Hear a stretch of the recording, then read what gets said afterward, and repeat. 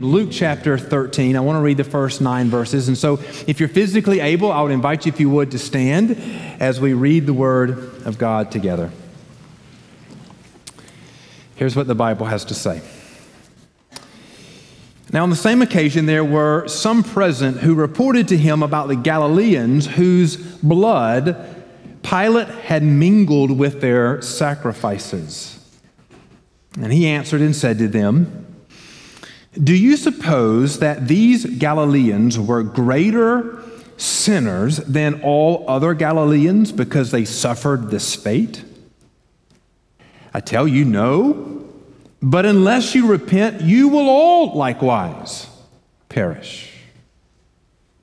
Or do you suppose that those 18 on whom the tower of Siloam fell and killed them were worse culprits than all the men who live in Jerusalem? I tell you, no. But unless you repent, you will all likewise perish." And he began telling this parable. A certain man had a fig tree which had been planted in his vineyard, and he came looking for fruit on it and did not find any. And he said to the vinekeeper, "Behold, for 3 years I have come looking for fruit on this fig tree without finding any. Cut it down. Why does it even use up the ground?" And he answered and said to him, "Let it alone, sir, for this year too, until I dig around it and put in fertilizer. And if it bears fruit next year, fine. But if not, cut it down."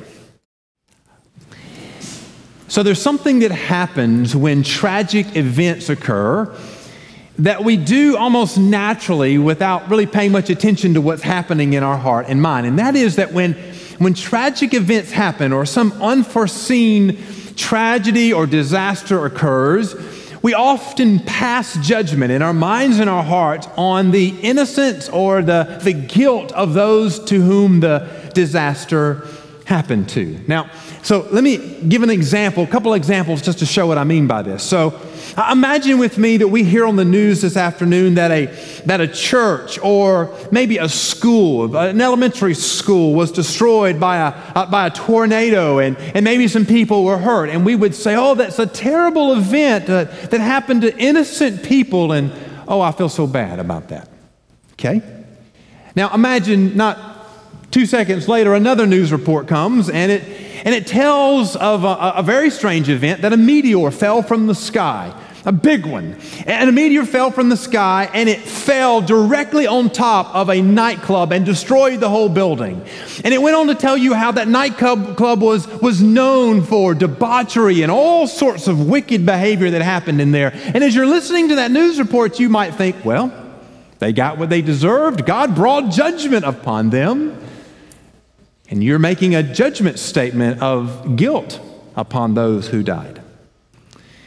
Now, self-judgments may give some false self-righteous satisfaction, but they deny the fact that all of us are sinners, and all of us, outside of the grace of Jesus, are under the condemnation of God. When the English poet John Milton was very old and blind and somewhat obscure for his day, King Charles II came to visit him. Now, if you know your English history, King Charles II was the son of Charles I, who was killed by the Puritan takeover of England and the Cromwell reign and all that stuff. And Charles said to the blind poet Milton, he said, "Your blindness is a judgment from God for the part you took in my father's death." It is said that Milton replied without much thought, and he said, "Well, if I have lost my sight through God's judgment, what must you say about your father who lost his head?" And the point is this: every day, all day long, there are things that are happening, tragic disasters and disease and death and all sorts of things. And if we're to pass judgment on one, we must be faithful to and consistent to pass judgment on all. But the simple truth we find in this passage is a call to repent. Jesus is responding to a dicey, a complicated political question. They want Jesus to wade into making some judgment calls about who was right and who was wrong, who was up and who was down, who was to be condemned and who was to be considered innocent. And instead of wading into those waters that were unhelpful, Jesus moves us toward a greater truth. The greater truth is that all must repent, or all those who do not repent will find the same fate. No matter the judgment of the world, will find the same fate of perishing. The simple truth of this passage is a call to repent. As I've said, this is the message that the prophets of the Old Testament preached. This is the singular preaching message that John the Baptist preached. This is what Jesus preached. And dear friends, until the Lord comes back, this is the message that every faithful preacher of the gospel preaches, and that is repent, or you will likewise perish.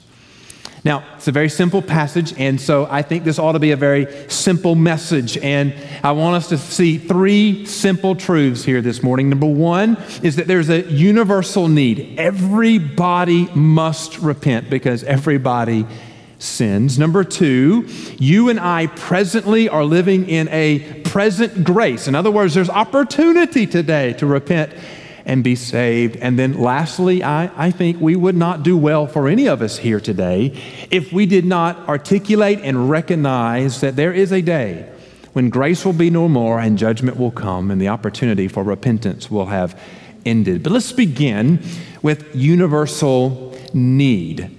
Now, here's the point I want to make here, and that is that no sin is greater than another. Now, the question that is posed to Jesus has both religious and political context. And so here's what we believe is being referenced here. Pontius Pilate, who you may have heard of before, was the Roman governor, and he did not have good relations with the Jews that he ruled. In fact, they hated him, and it's likely that he at least could care less about them, or maybe was even hostile toward them. And a lot of the hostility that came was because he was completely unaware or unconcerned or ignorant of the convictions and the religious realities for the Jews. And so he did a lot of things that was offensive to them. He was either insensitive or indifferent to their religious convictions, and it caused a lot of resentment.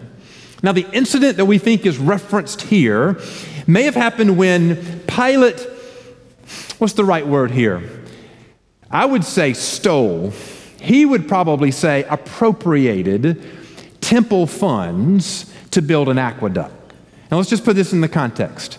Imagine that Ware County is being ruled by a foreign government.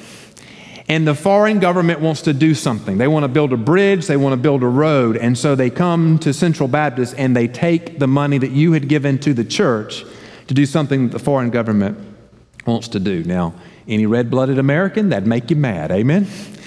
That's what he had done. He'd gone to the temple. He'd taken the money from the temple and he had used it to build and to help finance an aqueduct. And as a result of that, a large crowd of very angry Jews had protested and really, I think the thing you ought to think in this context is more of sort of a mob protest, of almost a violent protest. And so, in order to put down that protest, Pilate had commanded some of his soldiers to dress like civilians, to mingle in amongst the crowd, and then with concealed weapons, kill some of the innocents that were there. And so the question was posed to Jesus, what do you think about that? You can imagine it was the talk of town. At every coffee shop, at every breakfast circle, at every water cooler, that was the question. What about what Pilate did to the Galileans? Now, if Jesus had ignored the issue, he would have been accused of being pro-Roman, and that would have caused him all sorts of trouble with with the Jews that he was preaching to. And of course, if he had defended, if he had even said anything negative about the mob, then he would have, or anything negative about Pilate, he would have been in trouble with Rome. And frankly, that's probably what the religious leaders wanted him to do, because then they could go to Pilate and go, listen, he's talking about you, he's stirring up insurrection, and that would have been an opportunity for them to call for his arrest. Rather than dealing with Pilate's sin, Jesus takes it up one level. Now, here's the truth about everyone in this room, including me. I'm more than happy to talk about your sin, but it makes me a little nervous to talk about my own. Amen? I've noticed over the years of my preaching that when people come to me at the back of the church and tell me, boy, that was a good preach, boy, you preach hard today, Pastor, they're usually saying they liked my sermon because they figured I was talking to somebody else. And when I get really close to the issues that they deal with, they go out a side door and they won't talk to me for 3 weeks. We like talking about somebody else's sin, but when we talk about our own, it makes us a little nervous. Instead of Jesus wading into the waters of probably what they wanted him to do and say, Pilate's wicked, he's terrible, we ought to be condemned, Jesus elevates it even higher, and he says, you know what the reality is? Unless you repent, we'll all likewise perish. And Jesus answers the question with a question. And he brings up a question about a tragic death. Now, we don't know all the details here, but apparently a tower fell, maybe during the construction of it, maybe from when, we don't know. But when that tower fell, think in this terms of just an unforeseen natural disaster or an unforeseen tragedy. The tower fell, 18 people were killed. And Jesus says, was one group more wicked than the other? You know, among men, we judge some sin as more deserving of God's judgment than others. And among men, we judge some sinners as more deserving of God's judgment than others. But here's the truth. No matter what your sin is, you must repent. No matter how vile or excusable you think your sin is, or the world sees your sin, you must repent. You see, because no matter the sin, all sin condemns and demands repentance. You see, the reality of it is no one is exempt from the call to repent. Now, the particulars of sin are always different, but the outcome is always the same. The particulars may be different, but the outcome is the same. There are some who are in clear need of repentance. Now, we know who those are. Those are the folks who flaunt their sin. Those are the folks who live in open rebellion before the Lord. And probably there would be no debate in this room as far as, yes, those folks need to repent. It's clear. They're haters of God. They're open rebellion to the Lord. They revel in their rebellion and their wickedness. And we'd say, yes, those folks need to repent and get right with God. There are some who live what we would consider acceptable lives. Their sin isn't exposed. They live lives that outwardly seem to be obedient to the law of God. This is the point of Jesus' question. He asked the 18 who died in the tragic fall of the tower. They weren't protesting. They weren't agitating the local government. They weren't in the mob. The 18 that died when the tower fell, they were likely going about their business. Maybe it was some people who were working on the tower, but it very well could have been some who were just going to the market, children going to school, people going to work, people sitting out having coffee, just doing regular life, innocent people. Are they worse than all the other people in Jerusalem?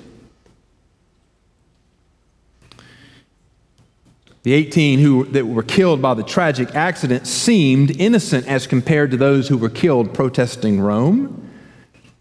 But Jesus changes the perspective. It is not, why did these die? And here's the real question. Why do I live? You see, friends, sin condemns and causes us to be under the judgment of God. And the Bible declares that all have sinned and fall short of the glory of God. The Bible declares that the wages of sin is death. Therefore, because all have sinned, all deserve death, the demand is all must repent. The criminal and the citizen must repent. The politician and the pastor must repent. The clearly guilty and the seemingly innocent must repent, because all have fallen short of the glory of God. Every man, woman, boy, and girl in this room and around the globe has a universal need for the salvation of Jesus. Every man, woman, boy, and girl must repent of their sin to be right with Jesus. There's a universal need, but here is the good word today. Here's the good word. And that is that you and I are in a present grace. Now, two things about grace. First is that we're living in a present time of grace, that God has been gracious to us in time. So to drive home the urgency of the need to repent, Jesus tells a parable about a fig tree.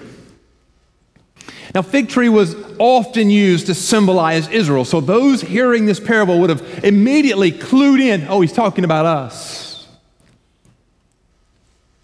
There's an interesting side note here. The Levitical law had an interesting rule about eating fruit from newly planted trees. In Leviticus chapter 19, it says, when you enter the land and plant all kinds of trees and for food, then you shall count their fruit as forbidden. To you it shall not be eaten, but in the 4th year all its fruit shall be holy, and an offering of praise to the Lord. In the 5th year you are to eat its fruit, that is, its yield may increase to you. I am the Lord your God. In this parable we find that it says about this man that the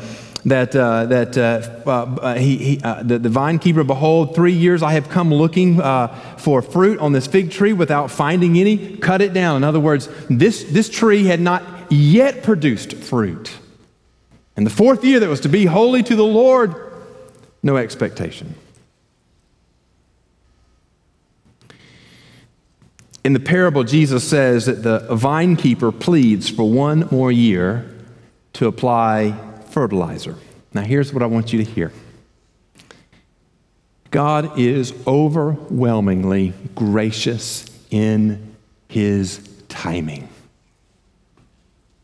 There has been sufficient time for you to hear the word of God and repent. There will not be a single person who will stand under the judgment of God and be able to say, oh, I didn't have opportunity. No one today can say they have not had opportunity to hear God's truth and repent. And yet, here's the truth. God waits. God waits. And He waits because of grace. 2 Peter says it this way. He says, the Lord is not slow about His promise, as some count slowness, but He is patient towards you, not wishing for any to perish, but for all to come to repentance. In other words, God could have come at any moment with His judgment. God could have come at any moment with His judgment, and yet He, in His grace, waits, desiring not that you perish, but desiring that you be saved by coming to repentance. Listen to me carefully, friends. It's not that sinners will be judged. Sinners are already judged and under the judgment of God. Notice in the parable, the tree already deserves to be cut down. It's worthless. It's taking up nutrients out of the ground and space in the vineyard. The vine owner says, cut it down. It doesn't even deserve to be in the dirt. In other words, it is already under judgment. It is already worthy of swinging the axe at its trunk. But He withdrew His judgment as an act of grace, that it might have an opportunity to produce fruit. And God is withholding His judgment even today, that you might have an opportunity to repent. God is gracious in time, and I love this one too. He is gracious in his provision. When the vine owner says, cut it down, which is a righteous command, the vine keeper asks for two things. He says, I want some more time to do two things. I want to dig around the tree and I want to apply some fertilizer. That is, he wanted to prepare the ground to receive the needed nutrients and provide all the nutrients. And I think you could even press in here, more than enough nutrients for the tree to produce good fruit. Now, friends, listen to me carefully here. Has God not provided more than graciously his provision for us to hear the word? Has he not? Has he not poured out abundantly to us to hear his word? I don't believe there'll be any on the day of judgment who will be able to say the ground was not prepared and the good food of the Word of God was not applied. Oh, God has provided amazing access to his Word. You know, there were days in the history of the church when the only Bible that was in the vernacular, in other words, the language that people spoke, usually there might be one in the community, and they would chain it to the pulpit so that it would not be stolen. You know, the reality for you and I today is, if we were to bring every Bible that we owned into this room, we'd have a mountain of Bibles, would we not? And that's just the physical Bibles we have. You've got a smartphone in your pocket or purse today. You've got access to just about every translation available. And it'll even read it to you. Has God not made it available for us? Access to faithful preaching of the gospel? Is it not available to us? Abundantly provided for us? God has been amazing in his gracious provision. He waits in grace and he provides in grace that you might hear the word and repent. Now there's a third reality here. And that is that there is a coming judgment. So, right now, you and I live in a present opportunity. It's interesting the way the parable ends. Let's just put our eyes back on the end of the parable. So in verse 8 and 9, it says, and he answered and said to him, let it alone, sir, for this year too I will dig around it, put in fertilizer. And if it bears fruit next year, fine, but if not, cut it down. Now, that's where the parable ends. Jesus doesn't tell us the end of the story. I mean, I want to know, don't you? Did it bear fruit and survive? Or did the next year it be as barren as the year before and the vine keeper had to bring out the axe or bring out the chainsaw and cut it down? What happened to the tree? Jesus doesn't tell us in the story, and I think that's on purpose. It's an open-ended parable. The listener's not given a conclusion about did the tree bear fruit or did the special care help or was the tree cut down? Because see, the question here is not about what happened to the tree. The question here is what will happen to me? What will happen to you? The tree was given an opportunity to respond that it might escape the vine keeper's axe. Friends, none of us know. None of us know when the Lord will return. But I do know this, that you and I presently live in a present opportunity of grace, but it will not last forever. What I do know is that today, this moment is the day of salvation. I do know that this day is the opportunity for repentance.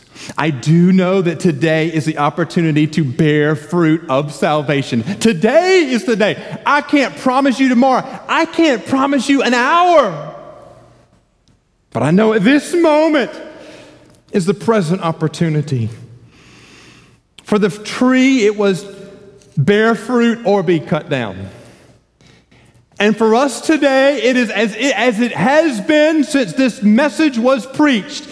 Repent or perish. There's a present opportunity. And dear friends, we must be very clear. There is a future consequence. The judgment of the Lord is not a question of if. It's a question of when.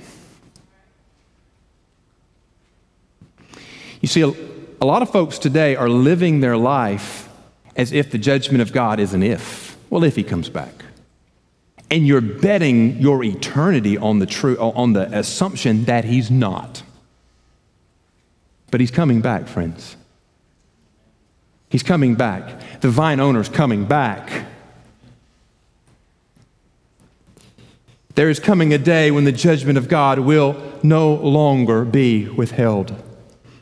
Jesus says in Matthew chapter 3, the axe is already laid at the root of the trees. Therefore, every tree that does not bear fruit is cut down and thrown into the fire. And if you don't hear the intensity of that moment, is there. The call to repent is an urgent call. The urgency is, I don't know how long you have. I don't know how long I have. I don't know how long this world has. But I know today's the day of salvation. The call to repent is an urgent call. The call to repent is a desperate call. Because time is fleeting. The opportunity to be saved will not last. And so every preacher, from Isaiah to Jeremiah to this day, pleads, repent today and live.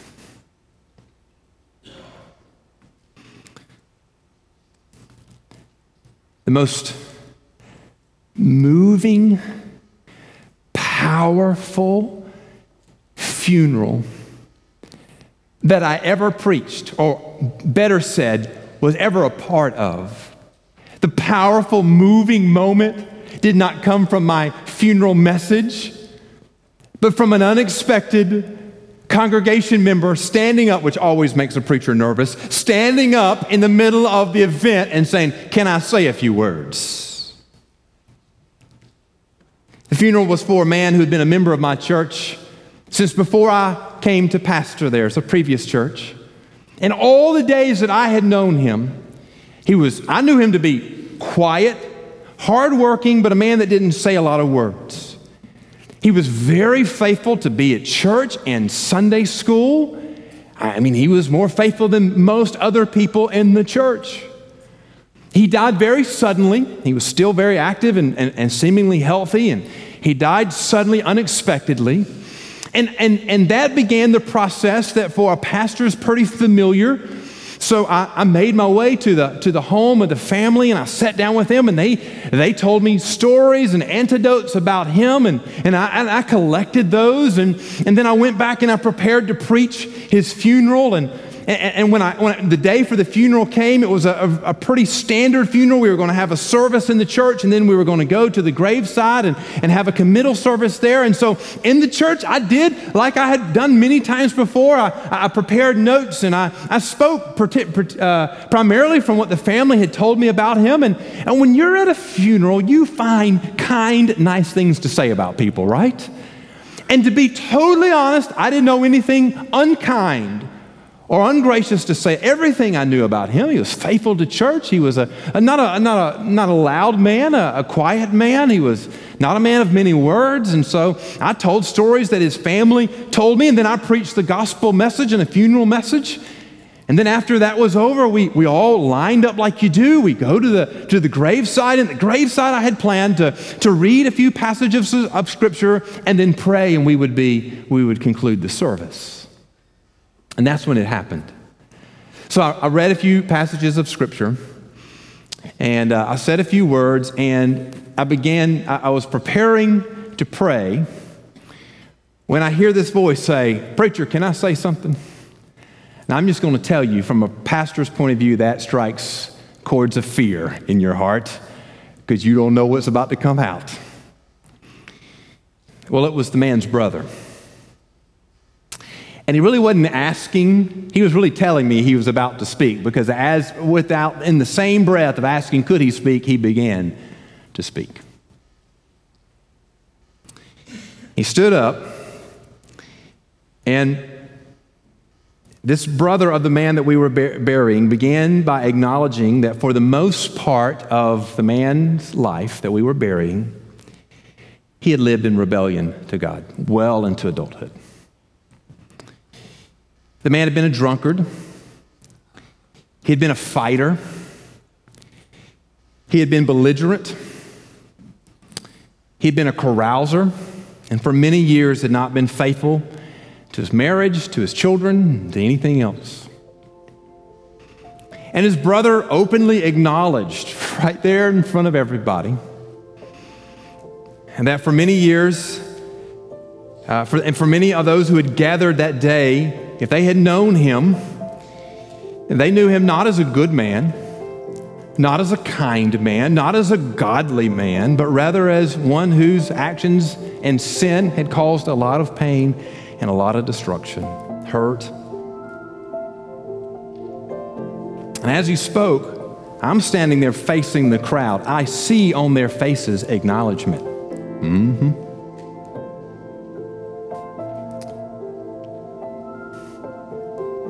But then he said, this is the moment that the moment turned.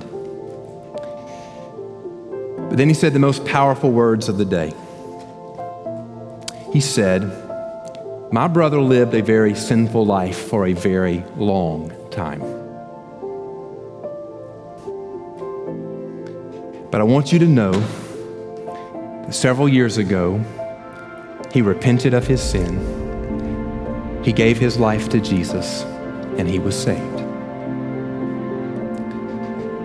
And then he said, the man that we are burying today is not the man who lived in rebellion for so many years. That man died years ago. Today we're burying a man whose name is written in the Lamb's Book of Life. That brother with tears in his eyes said, I want all of you to know that my brother knew Jesus. These last few years of his life were radically different from the years he spent in rebellion. And he said, I am sad to lose my brother today, but I am overjoyed that without a doubt, I know that today my brother who was lost is found in Jesus today. My brother who was blind sees truth today. Oh, my brother who was far off has been brought near today. I sat there thinking, brother, why didn't you say that at the start of the service? What a powerful testimony. Here's the bottom line today. Very simple. That testimony that brother gave, if you are to be right with the Lord and enjoy salvation, that must be the testimony given about you. You hear me? Nobody gets to heaven because everybody thought you were a good person. Nobody is right before the living God because all the people you knew thought you were pretty good. The only way to be right is to repent. To repent of your sins. That means to turn around. Turn away from sin and self, turn to Jesus. The Bible says that if you confess him as Lord and believe that God raised him from the dead, you shall be saved.